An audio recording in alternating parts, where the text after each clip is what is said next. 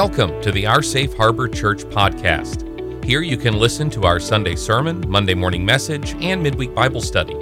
We hope you will consider subscribing, sharing, leaving a review, but please be sure to check out our website at www.oursafeharbor.com to learn more about us and find ways to get involved.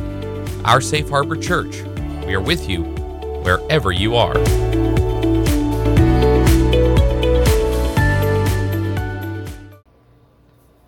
Well, here we go. Let's have a look at this then. As promised, as we're going through the books of the New Testament in the order in which they were written, nearing the end here in 1 John chapter 2, we will start at verse 18 today with a subject that has consumed so many, and that is the Antichrist. What is the Antichrist? Who is the Antichrist? Well, the answer may surprise you, and let's have a look. 1 John chapter 2, starting at verse 18. Dear children, this is the last hour, and as you've heard that Antichrist is coming, even now many Antichrists have come. Hold the horses.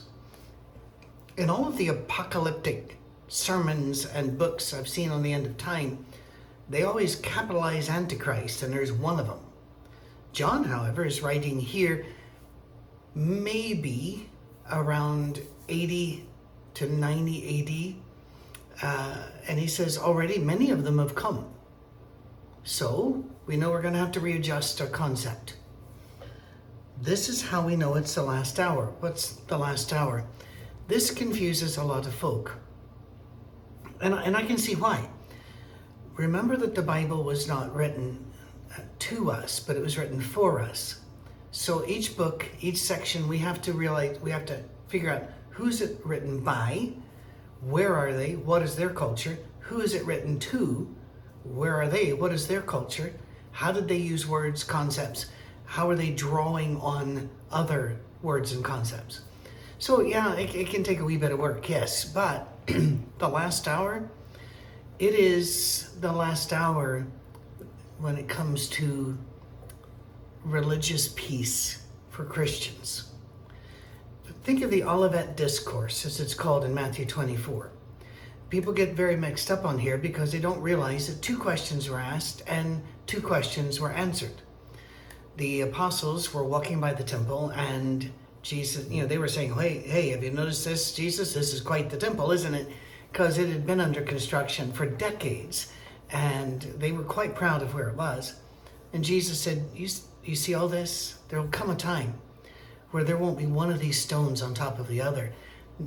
That just blew their minds. It blew their circuits because the temple was the central thing for God, the worship of God forever. And here it was being restored and rehabbed, even by the awful Herod family, but still it was being done. And Jesus was just kind of raining on the party saying, no, this will be gone. And they were very confused and they asked him, well, when will this be? And what will be the signs of the end of the world? Now, kind of like REM's song, The End of the World as We Know It, sometimes you have to ask the end of what do you mean by world? Which seems a silly question, but it doesn't. For example, Paul talked about that Christ had been preached to the whole world, and we know that meant his world, because it certainly hadn't made it to China, hadn't made it to Australia. Well, what does it mean, the end of the world? Well, Jesus does treat it as the end of all things. But the very first part, he talks about the end of Jerusalem and the end of the Jewish system. Now, we love our Jewish brothers and sisters, and all of them are our brothers and sisters. And we know that God has given us a tremendous gift through the Jews. So wonderful. But there is a fact about being a Jew today religiously. Whether you're Orthodox, Conservative, Reformed, there are several different versions of Judaism. You are not following the book of Deuteronomy. You're not following Levitical law because you can't. When the destruction of Jerusalem came, which is what Jesus talks about in that first half of Matthew 24, he is talking about the fall of Judaism because the records are gone. Not a Jew alive today can tell you that they are a Levite because the records of tribes have gone. Now, they've kept as many records as they could and far more than most people.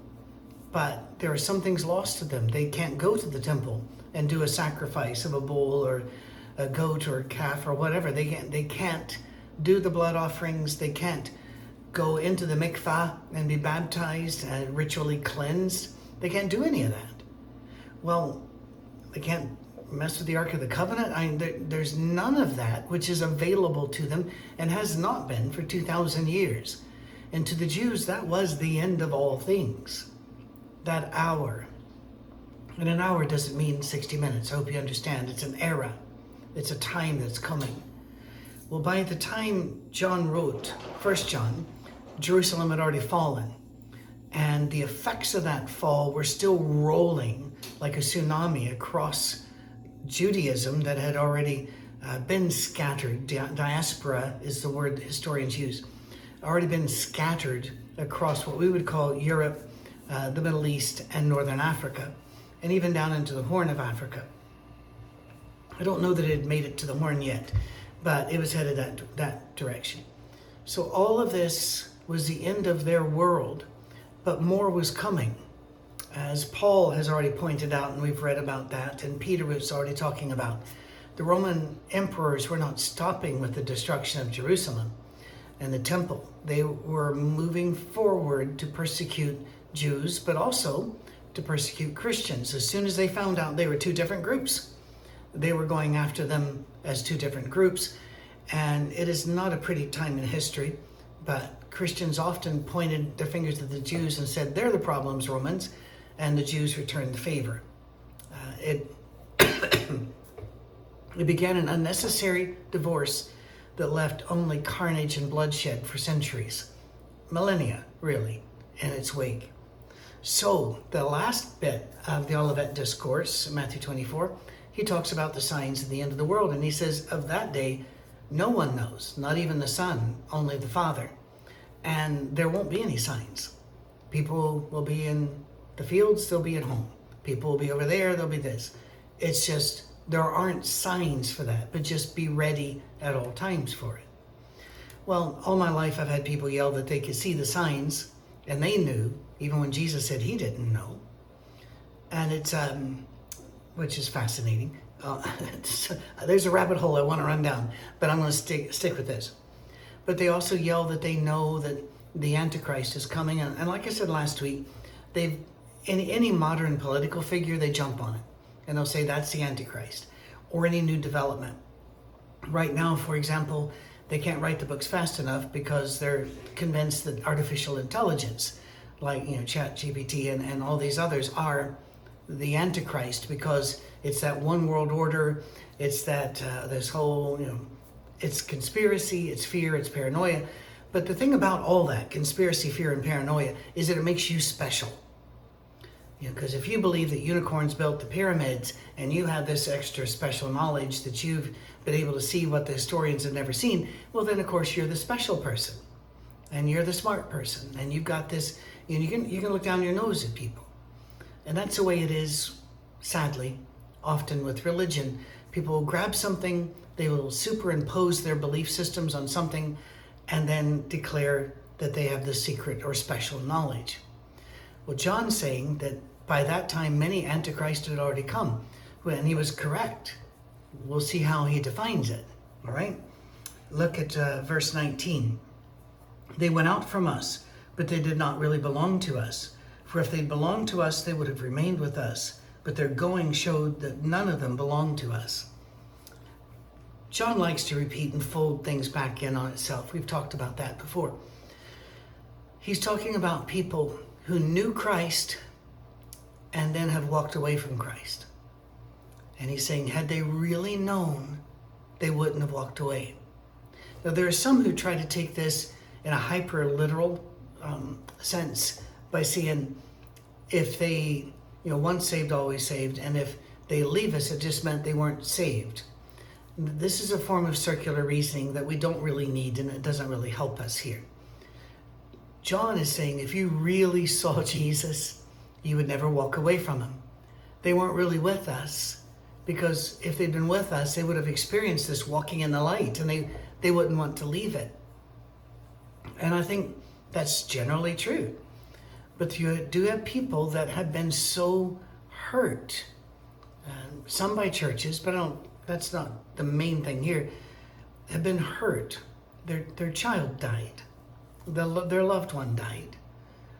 A war came and stole their sons and daughters. A famine came. A job was lost. A house then was lost. A family was broken. And they don't see and feel Jesus anymore. And they go cold. Because the hottest coal in the fireplace will go cold when it's removed from the fire. And this is not a judgment. We're just talking a fact here. My heart's gone cold a few times in its life, and I've had to be helped back into the community. And I get it. Our Safe Harbor is trying to bring that community to you, wherever you are.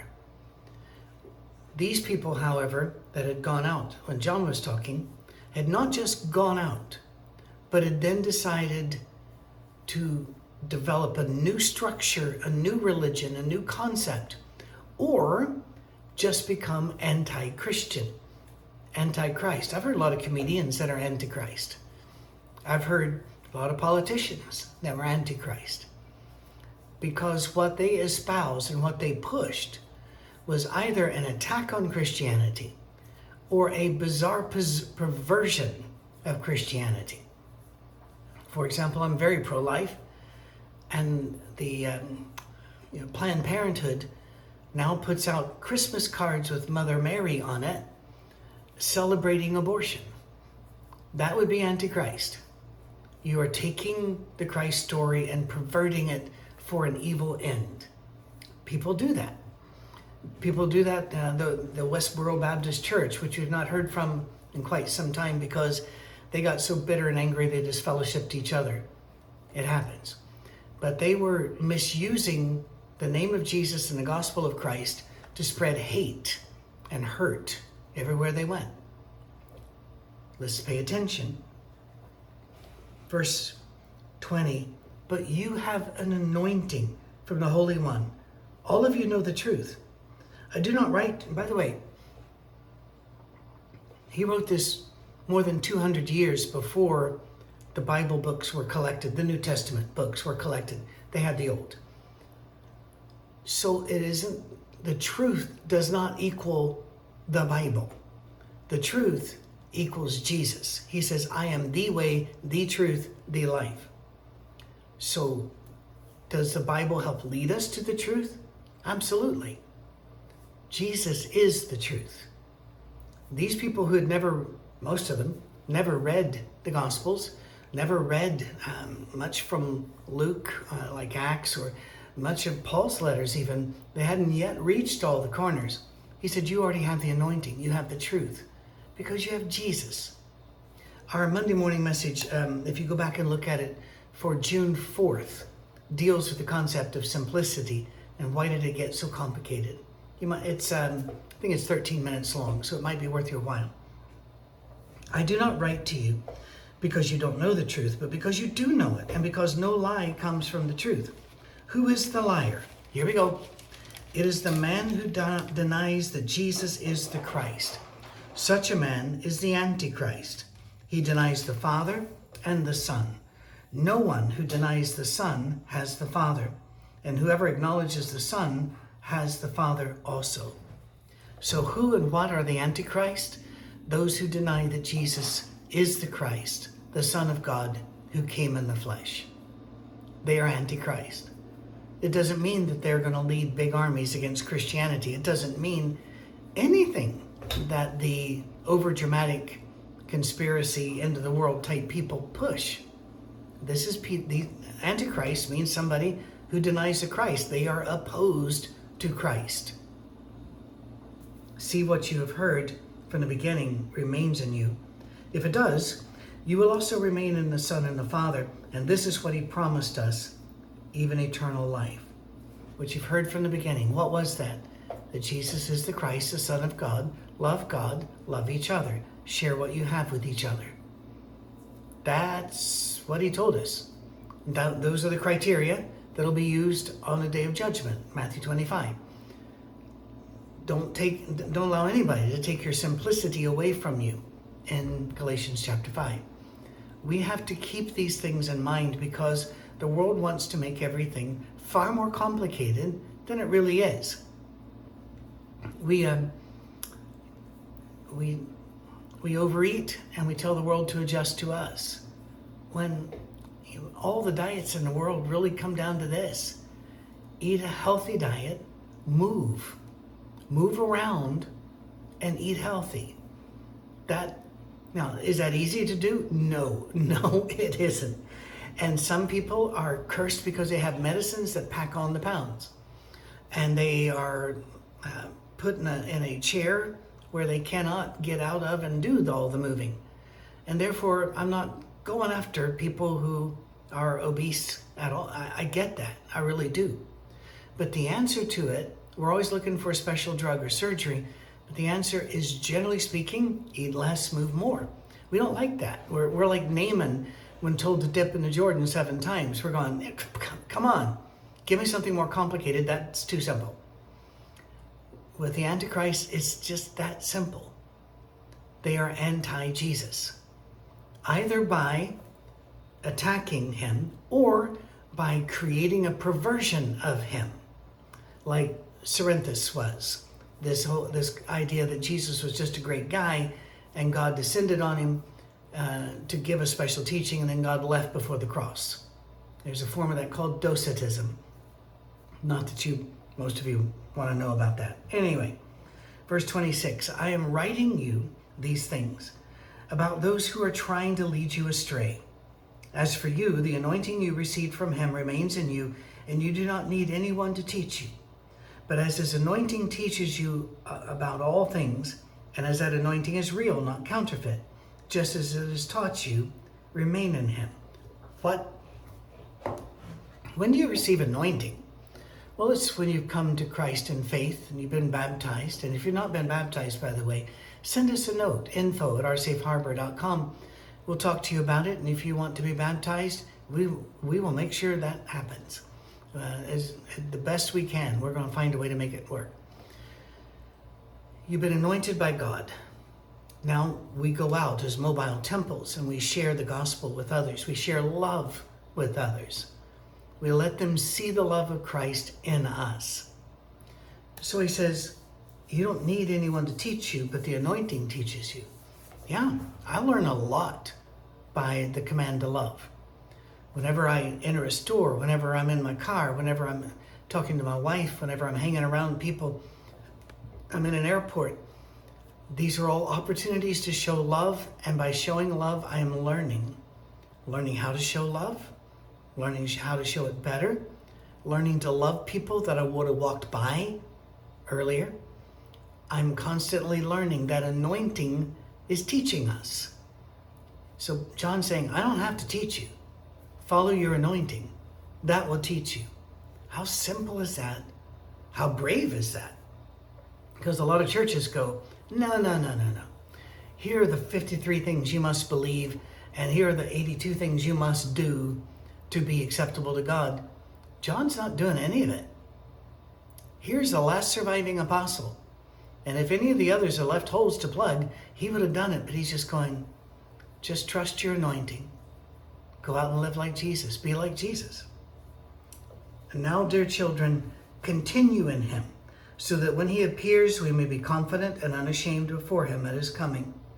If you know that he is righteous, you know that everyone who does what is right has been born of him. I always had a question when I was a kid, but you couldn't ask it. And that was why some people who don't believe in God do nice things. And some of them are nicer than the people who say they believe in God. And of course, in a way that's a slander, because you don't want to be painting anybody with big broad brushes here. But I think most of us can understand that.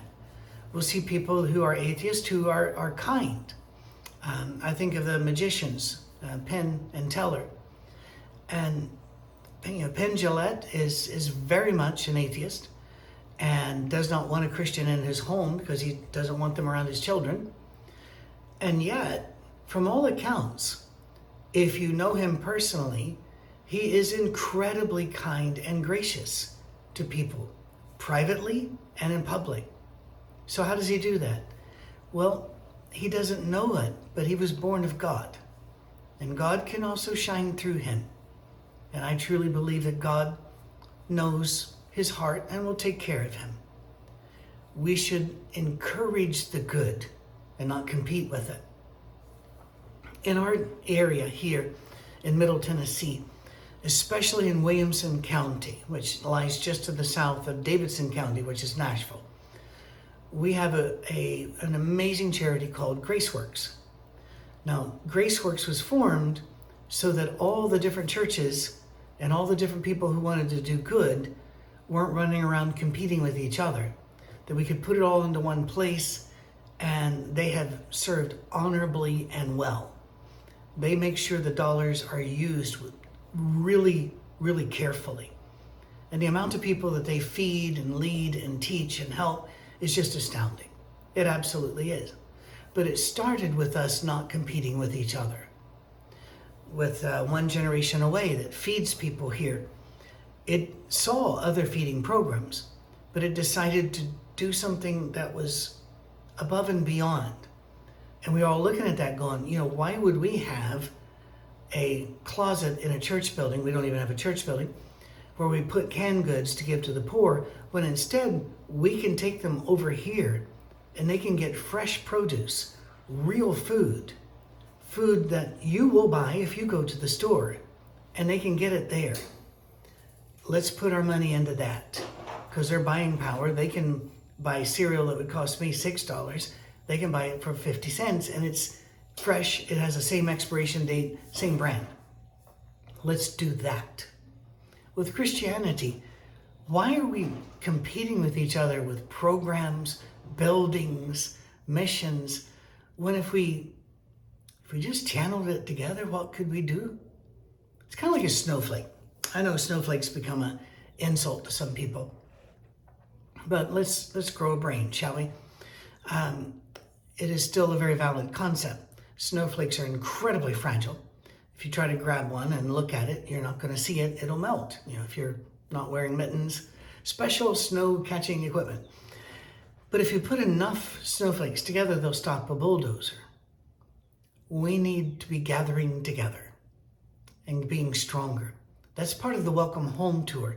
So I can go out to the different places and find you and encourage you and help you start building things right where you are, because your anointing is there. Let's just help each other love one another and not compete against others, but just be Christians at loosed among the world.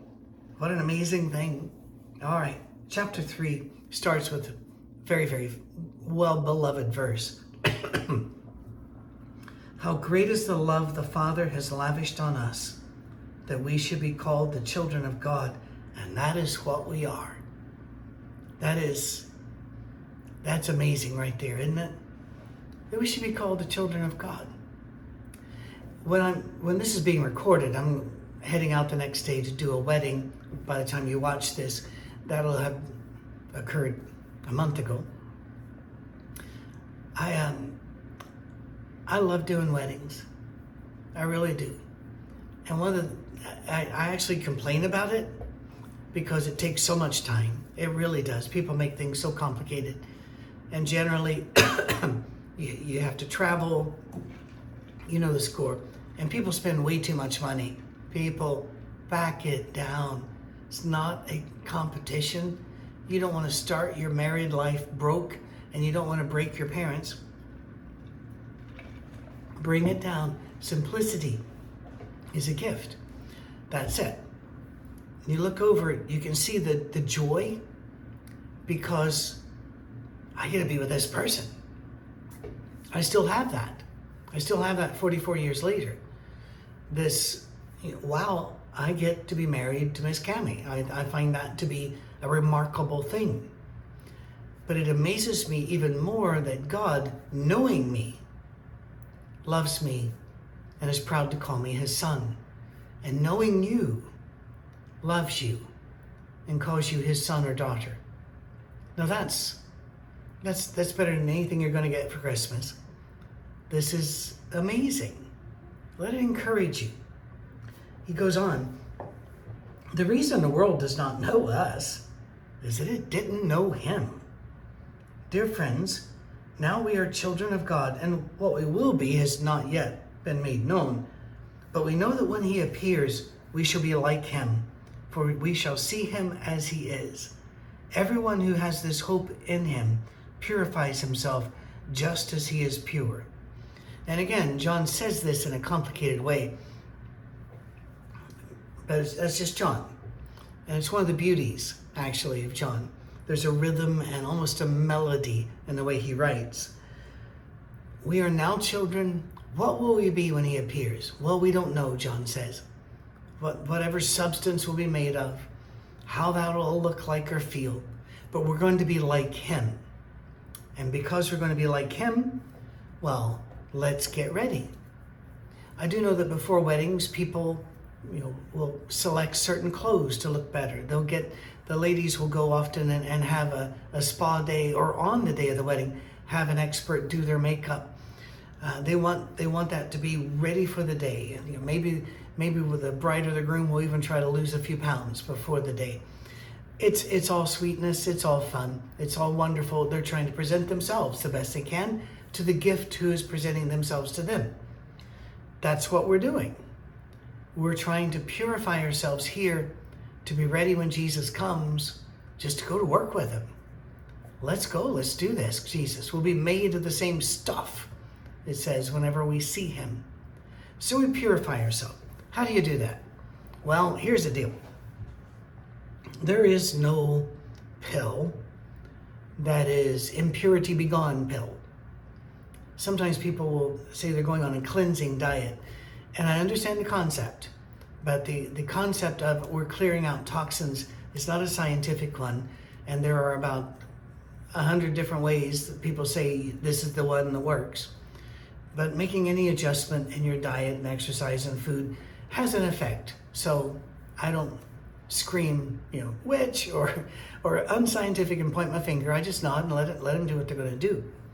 But there's no pill that we can take to get rid of all of our impurity spiritually. So we have to do it one step at a time. If you have any accomplishment at all, how did you become a doctor? Well, I started in kindergarten, paying attention to colors, numbers, and where to put my shoes when I walked in the room. Everything is step, step, step, step, step. I've had people come to me after I would do a psychological talk somewhere, because I used to be a shrink. And they come up and go, I really want to do what you do. And I'm going, okay. And basically they want to do it next month. And I'm going, it doesn't work like that. There are a bunch of degrees, courses, studies. You got to go through a bunch of being supervised, sometimes by people who don't like you. And you have to find your way through that. You're going to have to, you're starting on a 10-year journey here. And they go, oh, no, I'm not going to do that. Okay. But here's the thing. If you don't start the journey, you never finish it. So you just do the journey. I have a friend who's been getting in shape, something I've never really been all that concerned about, you can probably tell. But they go to the gym and they're really working on it. And I admire them. I admire everybody trying to make their body stronger or better. And they sometimes get really disappointed because for the last 3 weeks, there's been no movement forward, whether that was pounds lost, muscles gained, weight you can lift, whatever metric you're using. And my response to them is always, life is full of plateaus and dips.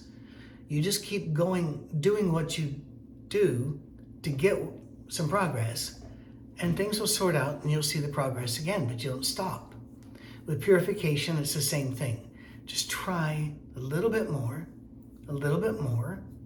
That's all. We're not trying to shame anybody here. We just take baby steps, but always in a good direction. Well, here we go. He's going to say a couple more things and then we'll shut this class down. Just a few more verses. Verse 4 of chapter 3. Everyone who sins breaks the law. In fact, sin is lawlessness. But you know that he appeared so he may take away our sins, and in him is no sin. No one who lives in him keeps on sinning. No one who continues to sin has either seen him or known him.